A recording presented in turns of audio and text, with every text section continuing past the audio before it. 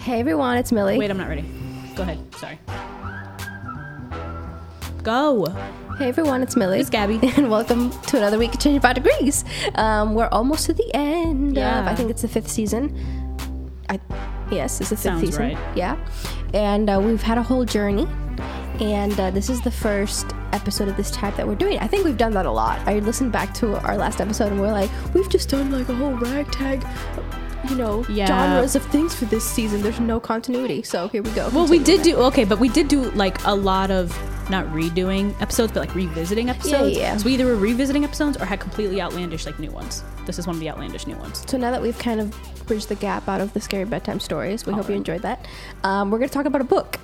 Yes. And we thought we could open this episode by talking about why we chose this book out of all the others and we couldn't remember. So we can discuss now or try to figure out what overcame us when we were like, we should do this book. I remember not really. You picked this. I remember. I did not. Yes, you did, because I remember. I don't remember the details. You don't remember anything. No. I don't remember the details, but I do. No. You don't remember but I told you. It's BS. You were talking about Brene Brown, and when? I don't know this chick. Because I remember I said like, oh, I read this other book by her, but I didn't finish it because I didn't know really what she was talking about. And then when we were talking about getting another book, you were like, oh, let's do like another Brene Brown, blah, blah, blah. And I was like, oh, okay, like I don't really care. And this one I said again, I reiterated, I said, I read another book by her, but I ain't finish it, but we go and try this one. And that's what happened. But I didn't choose this. I don't remember that conversation at all. I remember it clearly. And I'm pretty sure and then Tim was in the room and he was like, oh, in her TED Talk. Because that's how knows. He sounds like in your mind. In my mind, that's how he sounds. But it's a book. It is. It's a book. I Braving feel like if the we Wilderness by did, Brene Brown. We for never said everyone what it was. to know, hey, you can Okay. DM us to our podcast page because it was Miss Sanford's 25th. She's old as like dirt. Yes. Birthday last weekend, and we went to like a bookstore. Did. That would have been like a smarter that we go to like a bookstore and pick a book that Well, I have that interests book right both of here. us. But you wouldn't like this. It's horror. But it's really interesting. Anyway, I haven't started reading it yet, but I'm really excited. But I feel like that would have been like more constructive than us. Like I remember getting this delivered. It was like on discount on Amazon, and I got it the next day, and I was like, here you go. Yes. And then we waited until the last minute to read. Well, I did. I'll admit. Because we got these back in like the winter. Yeah, because it was at the beginning. We were planning what type of episodes to do this season. We were like, that would be cool for us both to actually read an entire book. Because I remember last season we like read the first chapter and like judged it heavily. Oh, that one book, dude, it was so bad. Sorry, so I we don't even thought remember what let's the title was. actually like put the effort towards reading the Yeah. whole book and then talk about it. And I think it's something that well, I don't know. Would you have read this if it wasn't for the podcast? Probably not, because I had read that other book by you were her. kinda confused. I think it was Rising Strong by Brene Brown, and I just didn't. And I picked it up because I had watched her TED Talk, and I really enjoyed it. Yeah. She did a few years ago, and so I picked up her book, and I started reading it, and I got maybe like a quarter of the way through, and I was like, I just don't know what she's talking Right. about. So I probably wouldn't have picked up another book by her if you. Once again, that's why I know it was you that said something, because I would You never have mentioned suggested it. this. And she's like, but she came out with a new book, and I was like, oh, This okay. isn't the new one though. This is like It's like a bestseller. a few years old. It's a few years, like 2018 or something like that. I don't know. Let me look at the publication. Not that it matters, but now I'm curious. 2019. That's not that old. Or wait, no, I'm lying. Copyright 2017, but it was republished 2019, so 2017. Anyway, yeah, Braving the Wilderness by Brene Brown. The quest for true belonging and the courage to stand alone is what the title is.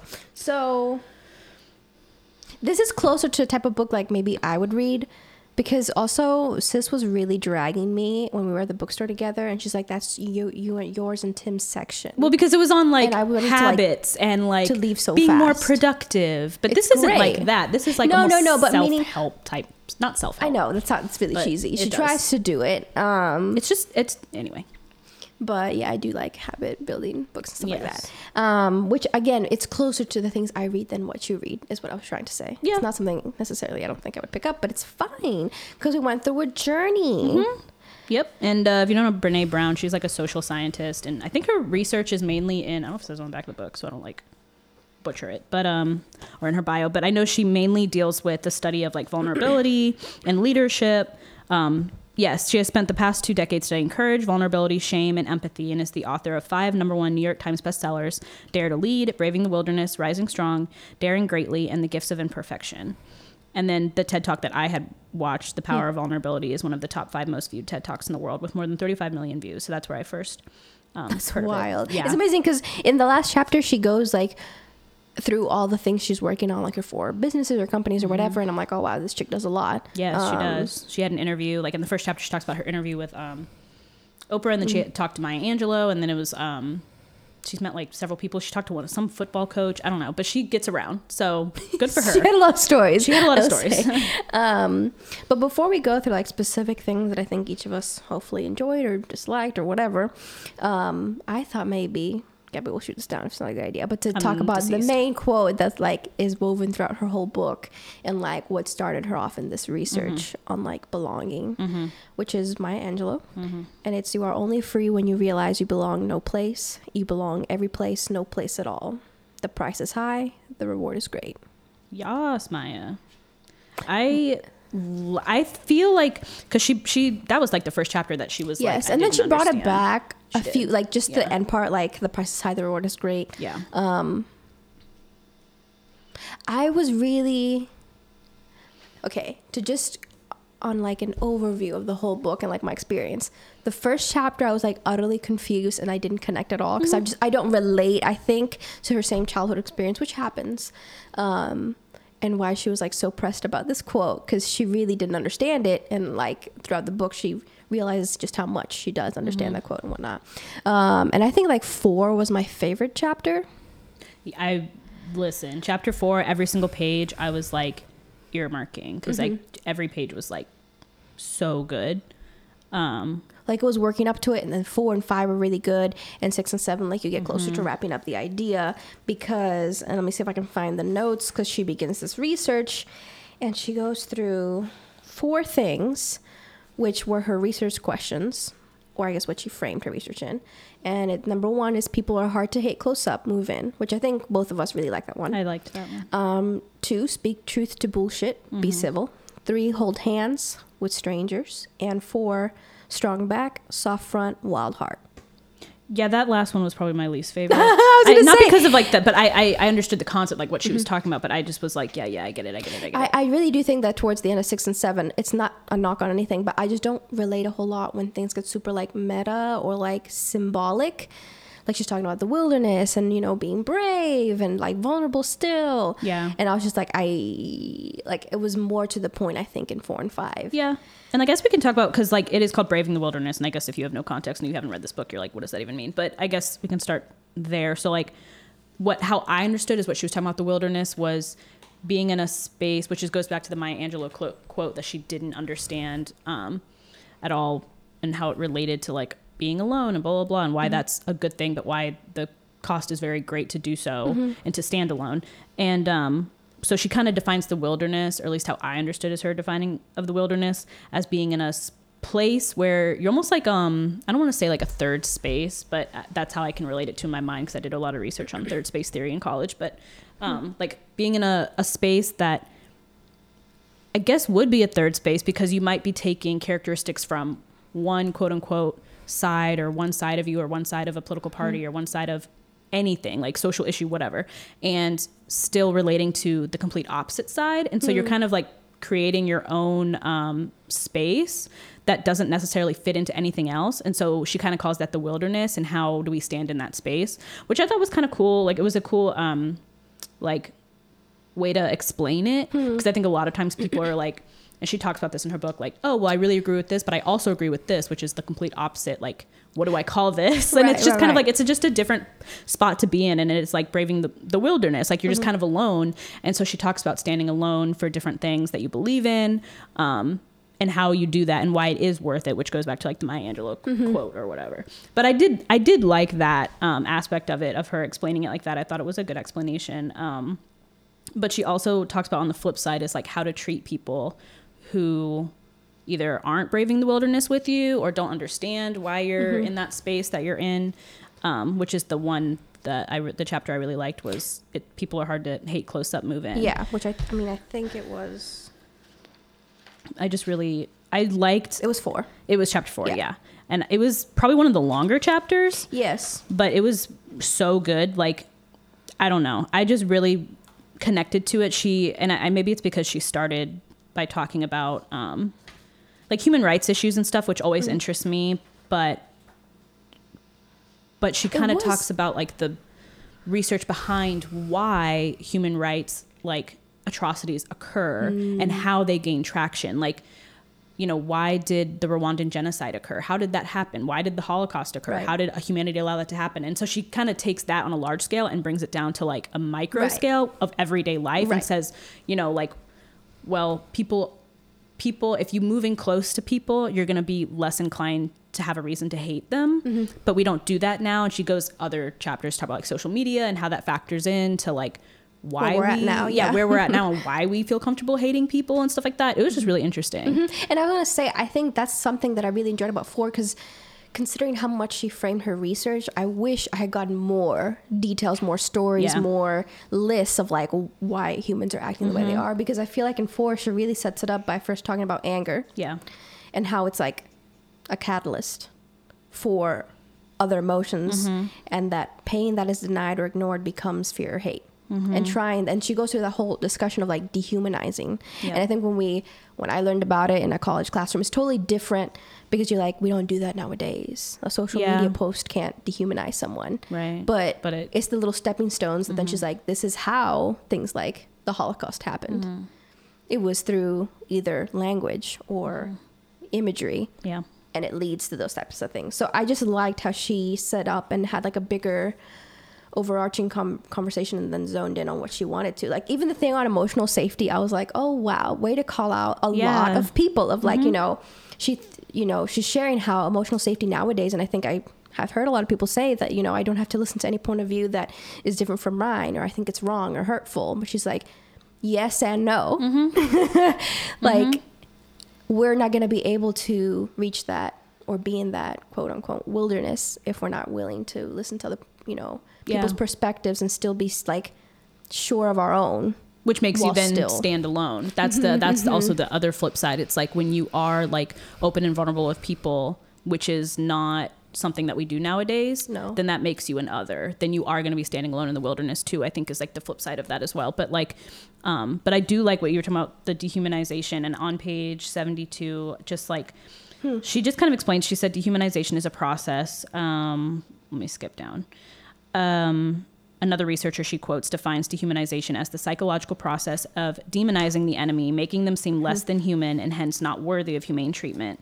And she says dehumanizing often starts with creating an enemy image. As we take sides, lose trust, and get angrier and angrier, we not only solidify an idea of our enemy, but also start to lose our ability to listen, communicate, and practice even a modicum of empathy.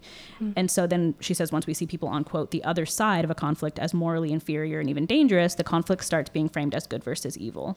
I thought that was really interesting just because like it seems like something that as like human and like intellectual people we would be able to spot right away, but it's not. And even like it's kind of reminded me of even as something as simple as like on Instagram, not so much Twitter maybe, but definitely on Instagram, like your suggested posts is geared toward you. Like, you know, if you click on something enough, you'll start to get posts in your feed about that topic or about that show or about that book or whatever. And like literally my whole suggested feed is like 5 things. It's Beyonce, it's books, and it's TV shows and movies. Probably like apartment. Yeah, some design. like apartment stuff, and I don't know. That's pretty. Oh, and dance and some horseback riding stuff. And that's it. Like it's so tailored to me because, and then I would keep clicking on it and then it just keeps going like that. I don't see anything else. Like I don't see, and there's like some activist stuff in there. I don't see anything from like anybody else's perspective. I don't see anything from a different political party. I don't see anything from any other like sports or anything. Like it's me. And so when I go on my Instagram, something as simple as just being like tailored to me, I'm pretty much, when I go on my social media, besides scrolling through other people's feeds and stuff like that on like the homepage, if I go to suggested posts, I'm seeing everything that I like. Like there's nothing else that would ever come across my feed that is from somebody else or someone else's perspective or anything. So it just kind of made me think of that. Not that that's like a process of dehumanization for other people, but like it's just so easy to get. It sets a breeding ground for it. Yeah, it's just like, and it's you don't have, it's just, it becomes so flat because there's no variety and whatever else. It's just tailoring to what you already like, which is kind of the argument of like when you argue with someone, both people just get more like ingrained in what they already thought. No one's changing their mind. So it kind of reminded me of that, of like how we get so like enraptured with our own lives and like our own things, and it does kind of feed into dehumanization because we know what we like and we don't really care what that person likes or what that person thinks. It's just not part of our want to know.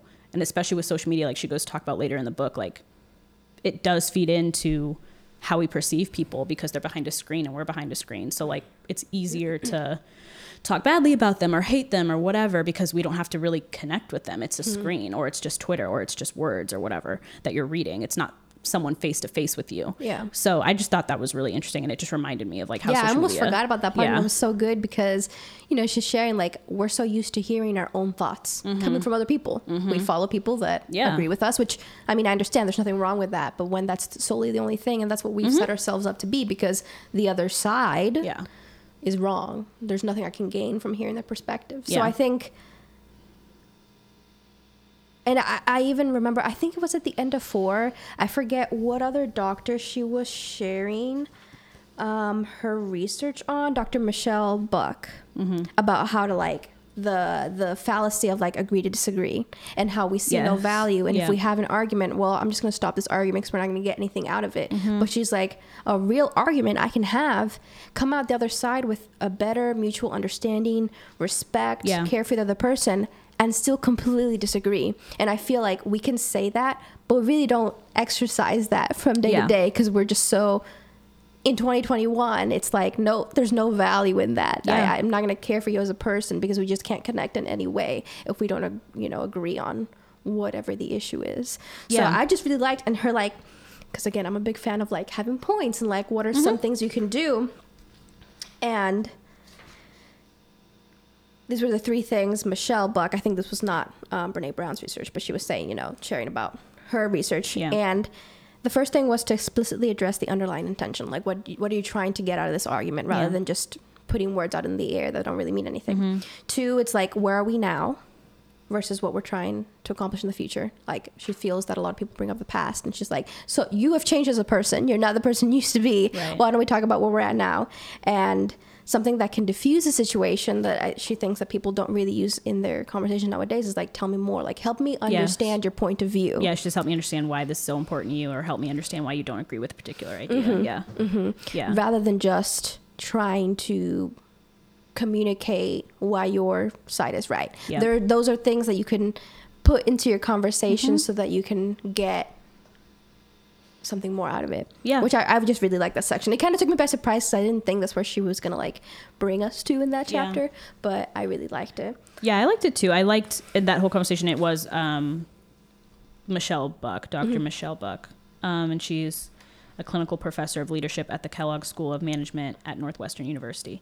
But I do like the agree to disagree thing, where Brene asks her, like, sometimes when I get overwhelmed, my default is agree to disagree and shut it down. What do you think about that approach? And Dr. Buck says, people often silence themselves or agree to disagree without fully exploring the actual nature of the disagreement for the sake of protecting a relationship and maintaining connection. But when we avoid certain conversations and never fully learn how the other person feels about all of the issues, we sometimes end up making assumptions that not only perpetrate but deepen misunderstandings, and that can generate resentment. And then she says, imagine that after a meaningful conversation, 2 people could actually have increased mutual understanding, greater mutual respect, and better connection, but still completely disagree. This is very different from avoiding a conversation and not learning more about the other party. So I do like that. I think, I don't know. Like, but people go into arguments not thinking that, like, they just go into arguments thinking, like, oh, I want to win this argument, instead of going into an argument thinking, like, I want to learn more about why this person actually thinks this way. You might think that, but in a really sarcastic manner. Like, I really want to make sure that I understand why you're thinking that way, because I disagree with it. But actually going in with like, with the expectation that you're going to learn something new. And once again, goes back to that whole like dehumanizing process of like not looking at the person as like other or less than because of their views, but going in looking at the person as like, well, I really want to understand where you're coming from. Because if you assume that not everybody has bad intentions with their views, then it's easier to have a conversation with them. But if you come on the defense, then you already lost. Like you already lost the whole like vulnerability aspect. Like, you're gonna be on the defense. You're gonna be arguing. You're just listening to respond. You're not really listening to actually understand, which she talks about later or whatever. But and when she wrote this book, I mean, it was 2017 and like politics were on fire and everything, and they still are. But like, so that is a really hard concept to do, because like and once again, like going back to the social media thing, like you already see your opinion like pretty much like thrown back at you all day. That reinforces in your mind, like, I'm right, because your feed is just tailored to you. So, and what you click on and stuff like that. And you never really see dissenting opinions, or if you do see dissenting opinions, you see it in the context of someone that you agree with attacking it, or and you're like, yeah, same. It. Yeah, exactly. So it is really hard, which is why I think it's really interesting that her research is in mainly vulnerability and shame and stuff like that, because it is like super hard to do that and to engage with people in a vulnerable way when you already know you don't agree with them to begin with, and you know that even if you're coming from a place of vulnerability, they might not be. Even if you're coming with like openness and you want to understand, they're not. So it's like you're really taking a risk, which is like braving the wilderness aspect of it, of like being like, well, I'm going to be open and I'm not going to insult them. I'm actually going to listen. And like, that's all good for you, but they're probably not going to be doing that. So you're really taking a risk by doing that. But yeah, I did like that. It's just easier said than done. It is. And I think when she goes into the idea of what it means to truly belong, and she distinguishes from like belonging by changing who you are and fitting into a certain group of people or your side. You can truly belong when you're just who you are and presenting that to a person. And which I don't think many people understand, because again, our culture and peer pressure, we feel more comfortable when we fit in, but there's so much to reap and enjoy, which she talks about also in another chapter, when you're just like honest and vulnerable with a person. Is it painful? Like, she even shares stories where she's like, I was honest with this person, I tried to deal with it as best as I could, and I didn't, like, I look back on it and kind of cringe, but at least I know I was true to myself. And it better prepares me for the next situation that I might be faced with, having to deal with that. So I like that it also wasn't like a success story every time. Like, it's gonna suck sometimes. It's gonna suck, you know what I mean? But the reward is high. And that's what she went back to. And I was like, oh, then I can see that. Because I mean, going through college, I'm like, yes, the pressure to fit in. I never was able to see like the award of like being myself sometimes, but now I'm like, oh, I can understand how, even though at moments it might be painful, you get more comfortable with yourself and whatnot. And I think people will like, a lot of people will reject whatever if you're not fitting in, and they'll not have anything to do with you or not want to have anything to do with you. But then there are other people who like, I feel like more people than not will be totally fine with someone not fitting in. Like, I don't know. I think of the people that like I met through college and even now that are like so different and so out there, and like I love them for it. Like, you know, it's just like, and they're like unapologetically themselves. And I'm like, yeah, those are the interesting people. Like, those are the people that I like hanging around with, because they're not like everybody else. And I feel like most people will have that same reaction, but like in our minds, for some reason, we just don't think that's true, because we have this mentality that like, I don't know, we all have to, like, you know, we're mammals. All mammals like to travel in packs, and like we want to be like that same in a group. It's safety, and it's like herd mentality kind of thing. So like, I think it's just our nature to do so, but it is like much more interesting and more fun in life if you don't fit in. I like it.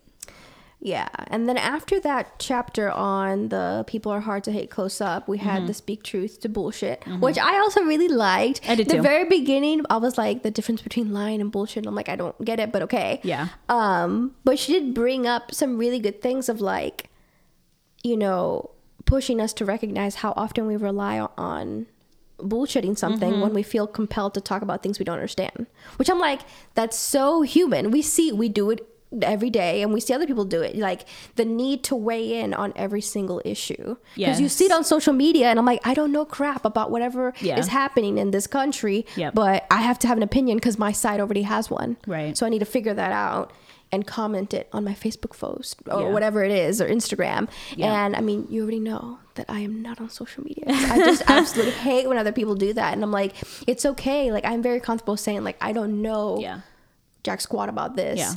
Let me get someone who does know and see like they've researched or learned about it.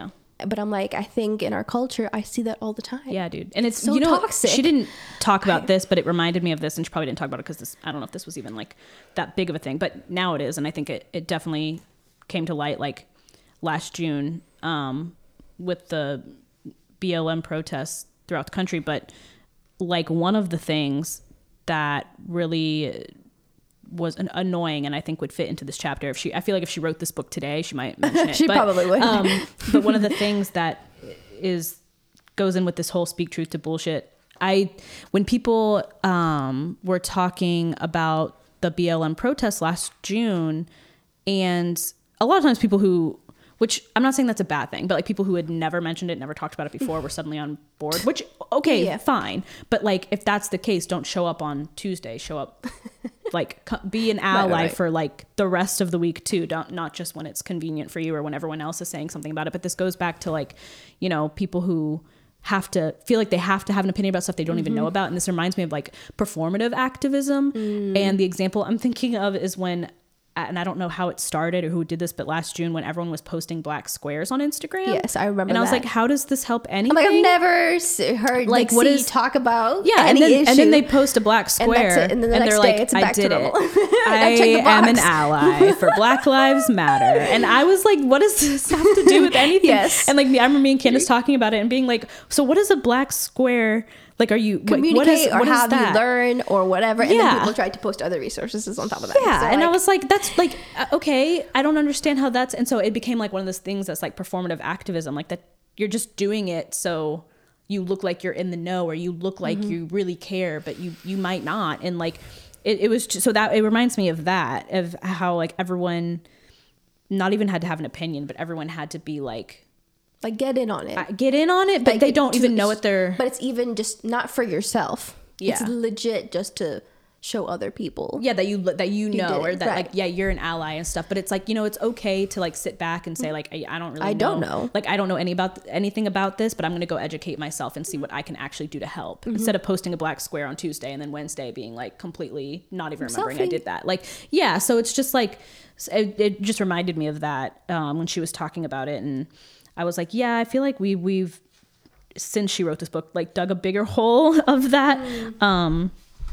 But I really did like that chapter as well. I liked the fact that when she's like writing all of this, I mean, I don't know her process, but she was very like straightforward. Like, no, this is like how it is, as well as she goes through examples that, like I liked when she started talking about like how she grew up with guns and stuff like that, and how like in her family they would go hunting and blah blah blah and they had lots of guns, but she also realizes that like there needs to be gun control, and she's on like not both sides of the issue, but that's kind of what people perceive her as, right, is her being on like both sides or not picking a side or whatever, and her being like, no, like I think, you know, guns are great because we can go hunting, and like I grew up hunting and blah blah blah, but she also recognizes that like, but we need safety measures in place and we need stricter gun laws and blah blah blah. So, and there was a story she told about like a woman who was trying to catch her kind of like in a trap to try to have her like contradict herself or whatever, and she just kind of like shut it down and was like, no, I am I'm both because of this and this and this. And people just don't want to accept that. Yeah, and people don't want to accept that you can be, once again, in this wilderness or in this third space of being like, of having opinions that seem to go against each other, but might not, based off of your personal experiences. They don't go against each other. And it's just our society is so divisive at this point. Yeah. I think she's recognizing like we're here in this place, and that's why that third space seems so just pops up more and more, because like she goes on to say like that leads us to a place of like the either you're with us or against us argument. And I'm like, oh yes, we have heard that. And I like how she went into it, because I don't hear this very often, but it's considered a false dichotomy. And it's a move to force people to take sides. And I like how she noted like, because of that, we bypass effective problem solving. Like we can't get to the root of the issue or go from anywhere. We're just stuck at the either, you know, you're with us or against us argument. And then she goes through like different steps that you can kind of overcome that. But I like that, because I think it's things you hear, and even if you don't hear flat out every day, it's something that we see in our feeds, in the news articles we read, and what the news that we watch. It's a very like, it's polar. Like you either have this or this, and like I've never liked that either, which is why like a few years ago when third third-party political parties were starting to become a little bit stronger, I was like, yes, but they didn't last.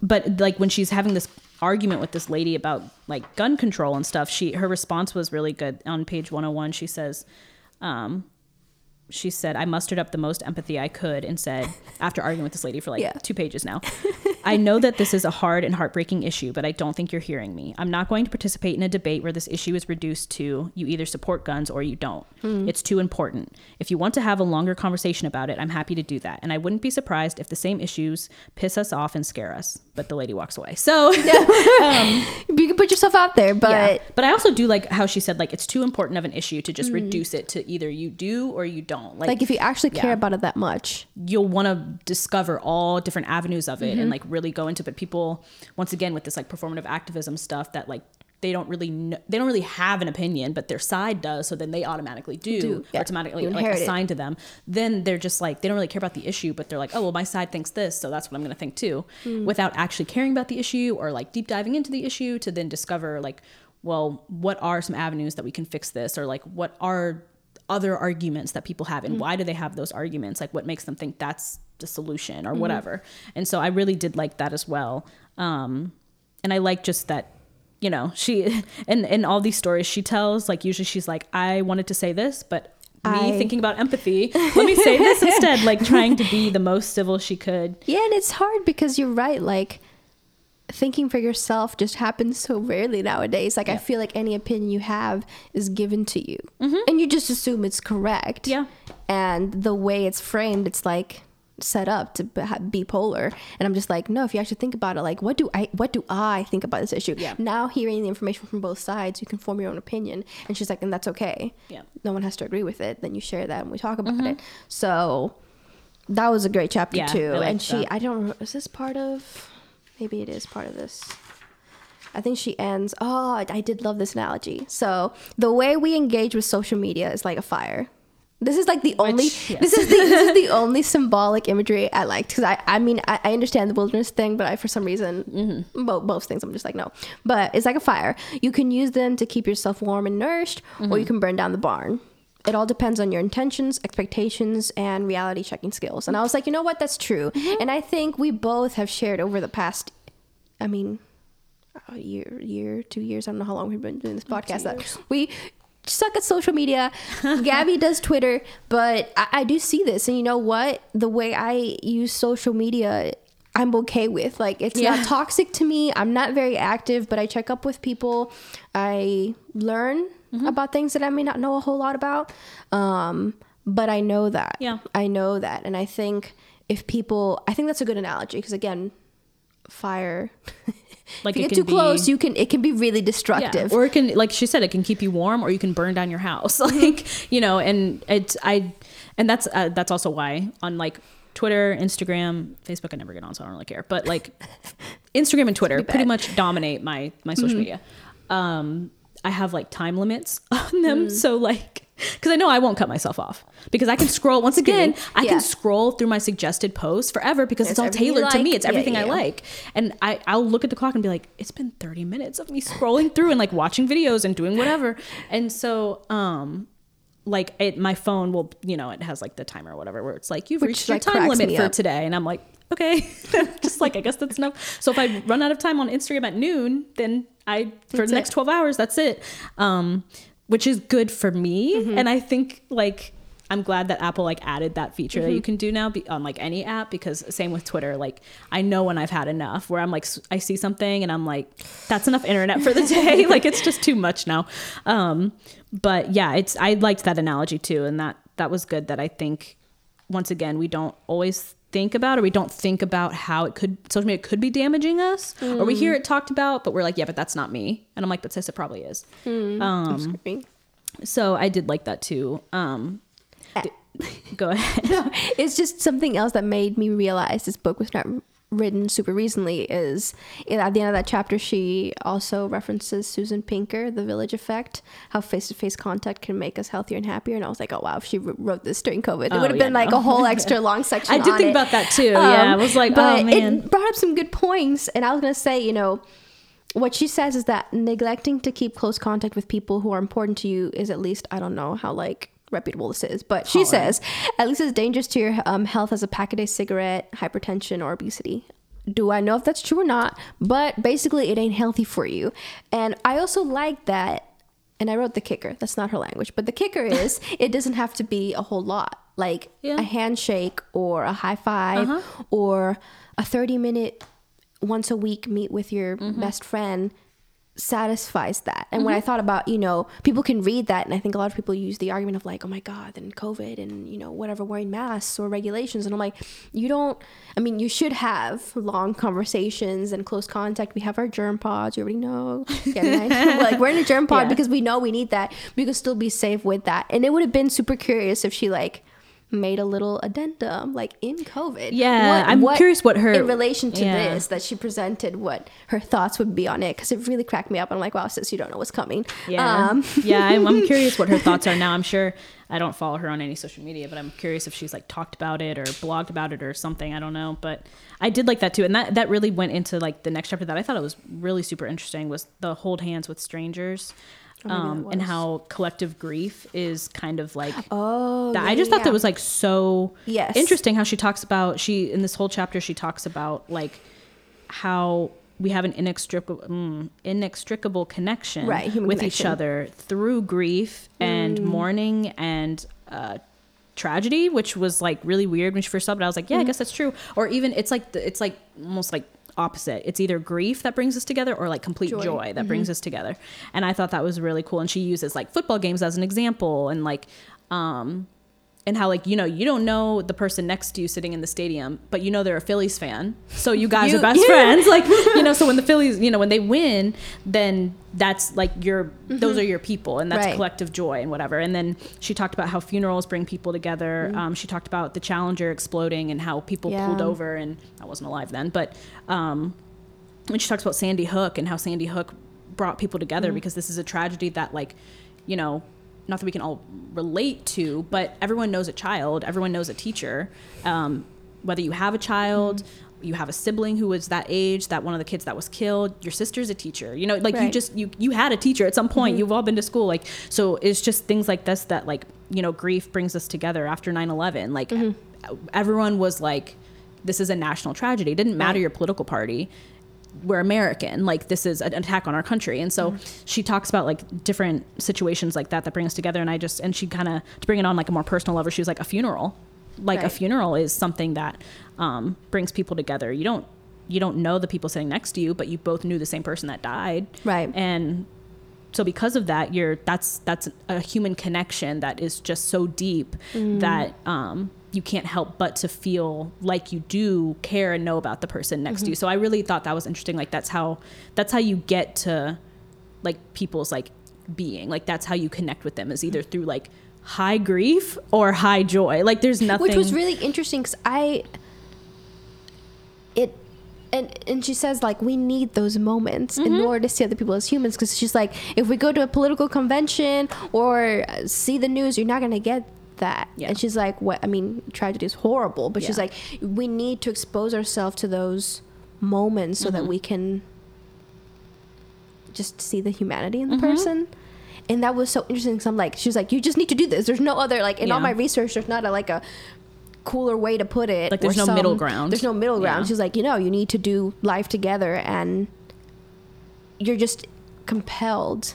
It doesn't matter if you agreed with them or you were on the same side, like, to still recognize that's a loss or a huge win for somebody, and to be able to celebrate or grieve with them is like one of the deepest like human connections we can have, because we are connected, but when we are in these other situations that don't allow us to see that, and we don't put ourselves in those situations, then we can lose that part of ourselves. And like those are the two things that garner vulnerability. Like when you're at your happiest and you're joyful, that's vulnerable, because it's just an emotion that is like deeply personal. And then when you're grieving, that's a really personal thing too. Like you don't just grieve in front of everybody. I mean, like in our culture, at least, that's not something you do. You grieve privately.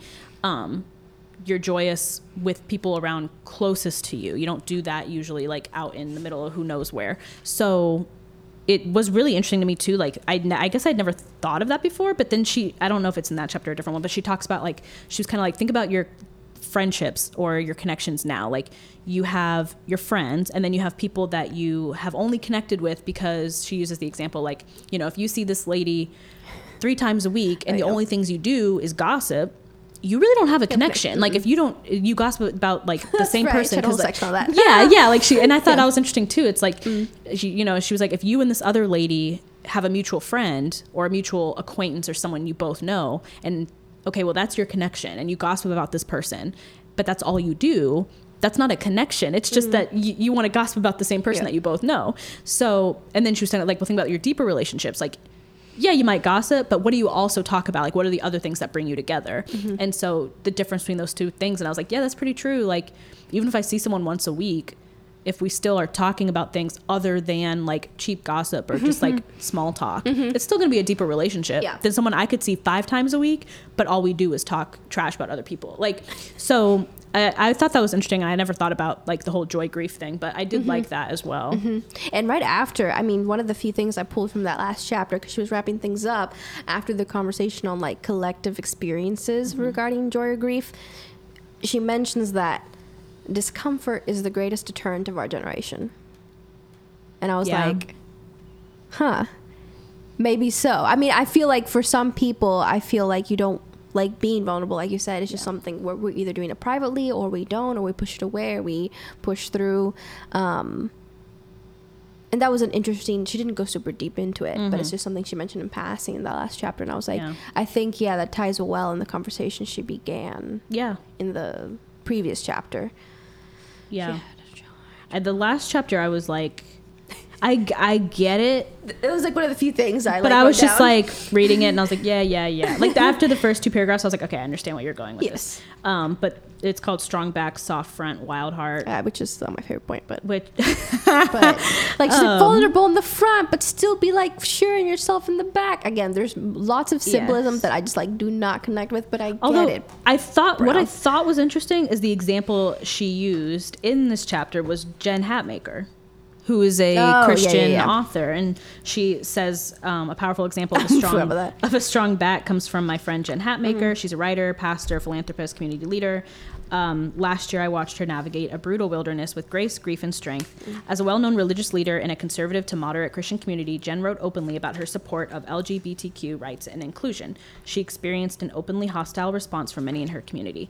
And then she has a quote from Jen Hatmaker that Jen kind of explains like how she went through this and stuff. And which she was church scripture. Like I know she mentioned her church experiences previously, but she like still goes to church, and that was also something that I didn't know about. Yeah, but I know it's like kind of wild. Like Brene Brown, I don't know her like religious affiliation or anything like that, but she kind of seems to be like everywhere. But I liked a little bit everywhere.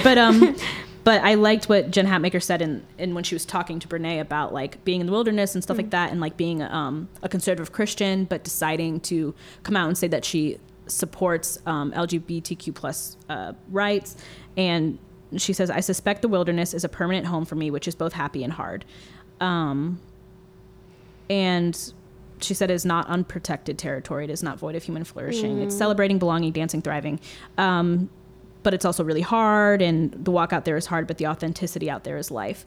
And she just kind of like talks about that. And I don't know, I thought that was really interesting just because like that for me was the most like, not powerful example, but tangible example of what it means to be in a wilderness and like live in it and be like, yeah, well, here we are. Like not everyone's going to agree with you. And what's hard is that people from your own quote unquote side won't even agree with you. Because everything has to align. Completely. Everything has to align either with this or this, which and if not, you're like cast out, which is like, yes. So that's that's like the third space or the wilderness part of it is that like, well, you don't fit into a box, so you're going to be kind of out here alone until other people, which that's the other thing about it is like when you are brave enough to go into like a wilderness part or whatever, other people will be as well, but someone has to like kind of like start that momentum.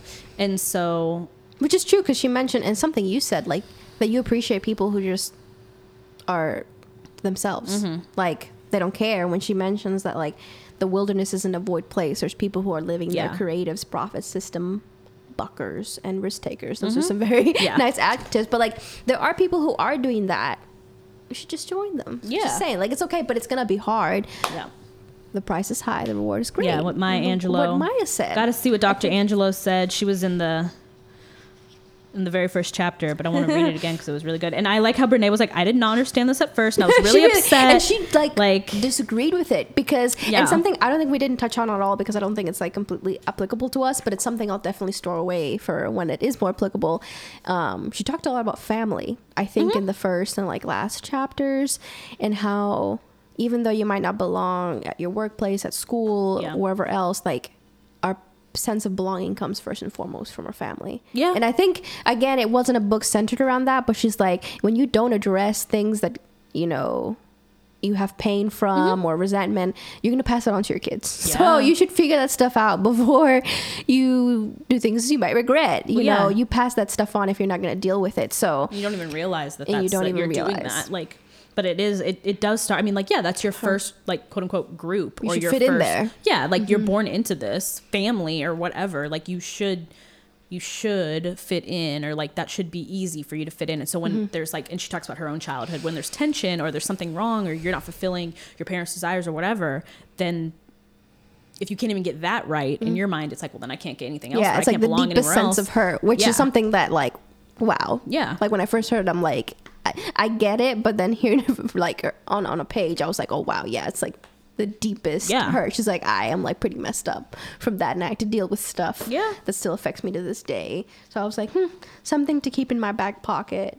I mean, yeah, because it's true, and like, and besides the Maya Angelou quote, but at the end of chapter 1, she has like, Brene puts like a clip, or not clip, but little excerpt from an interview that Maya had that was from so good. I like Bill the one Moyers. with Viola. The one from Viola Davis was really good. But Moyers, she had an interview with Bill Moyers. Maya Angelou did, and Bill Moyers asked, "Do you belong anywhere?"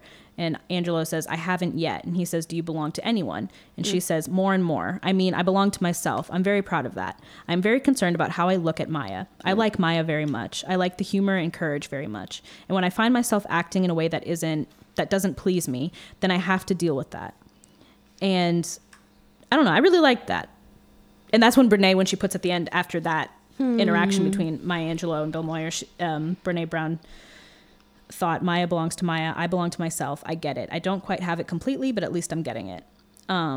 With the whole like quote that she just couldn't wrap her mind around of Maya being like, yeah, I don't really belong anywhere, and that's fine. Like pretty much. Yeah. And Brene being like, I can't relate to that once again, because she had family issues growing up, and she was like, well, I want to belong somewhere. Like, so I like, once again, when I first read the first chapter, I was like, I'm not sure where this is going. But by the time I got to like chapter 3, 4 and on, I was like, okay, I'm with you. Like, I get it now.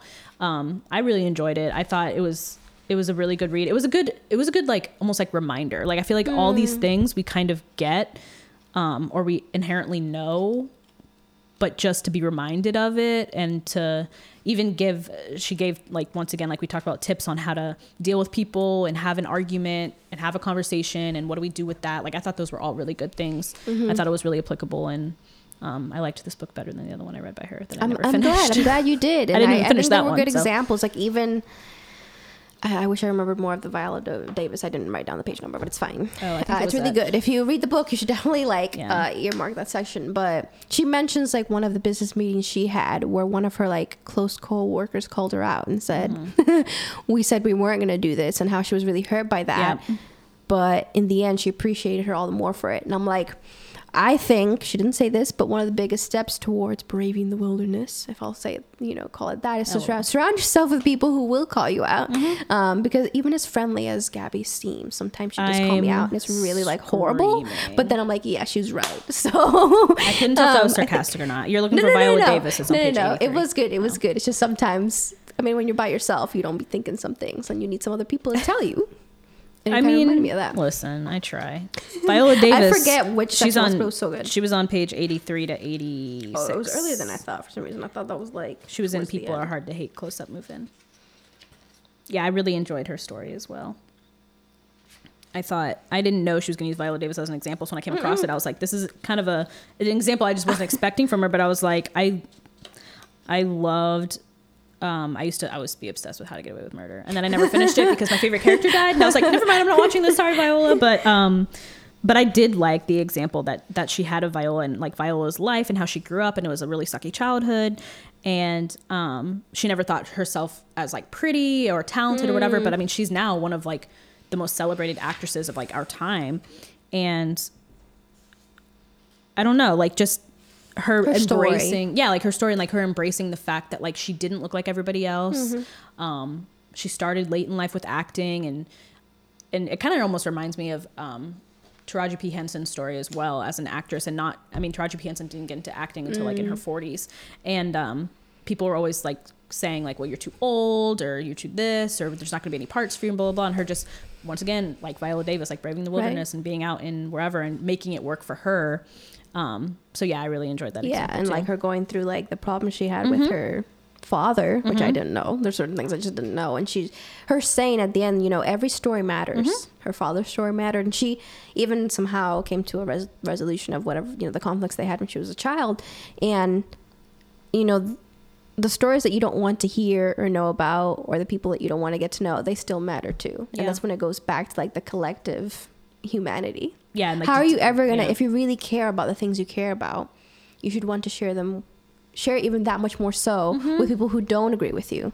Like, yeah, you can share it with people who do share your viewpoints all day long, and that can feel really good. Yeah. But if you really do care about those things, sharing it with people who may not care about them should be like all the more important. But I don't think it's something that we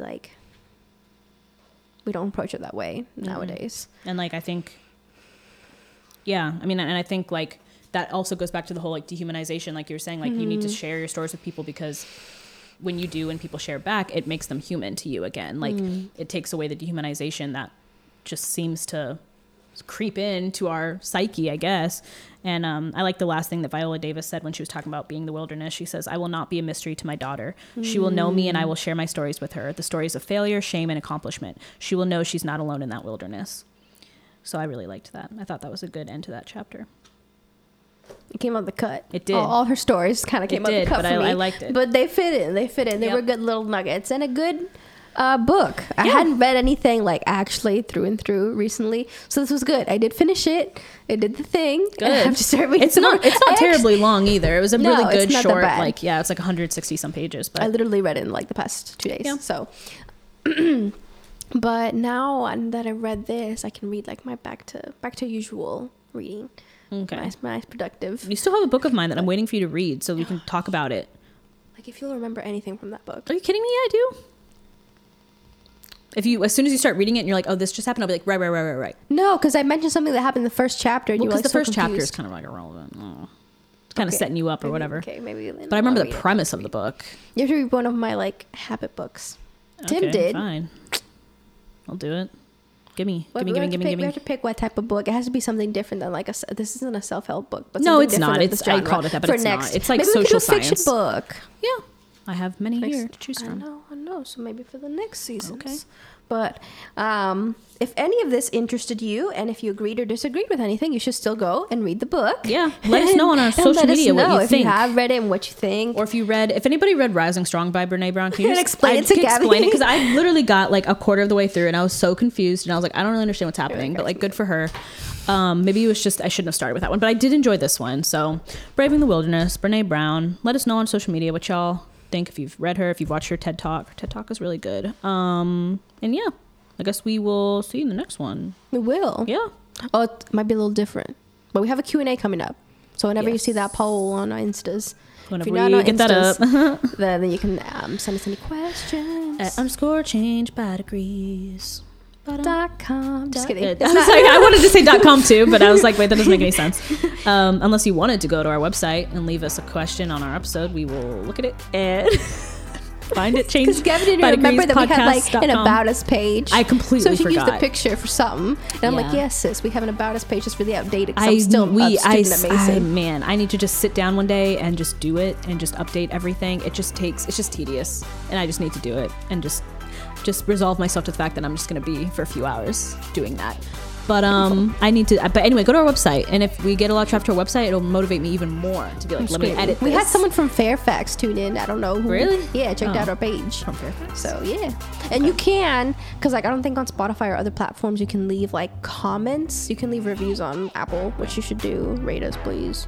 I think we 5 have stars. like 5. We have a few 5 stars, so we're really like popping. 5 But if you stars. want like comments about the episode, in case we don't post on IG about it, you can do that on the website. Yes, you can. We had a few comments on like our first few episodes, and then it's like radio silence, which is okay. But if you wanted to like put on your own thoughts, you can do that on the website. Go on there and leave us comments. And You're really encouraging them to do that. I know. Okay. I just need to go. I just now in my mind, I need to go edit this. You don't this want to be website. embarrassed. You don't want to be embarrassed. Yeah, let me You have to edit it belong. first before you Okay, go okay, over there. okay. Okay, but anyway, that's all we got for you today. And we will see you next week with another episode. Yep. Bye. Bye.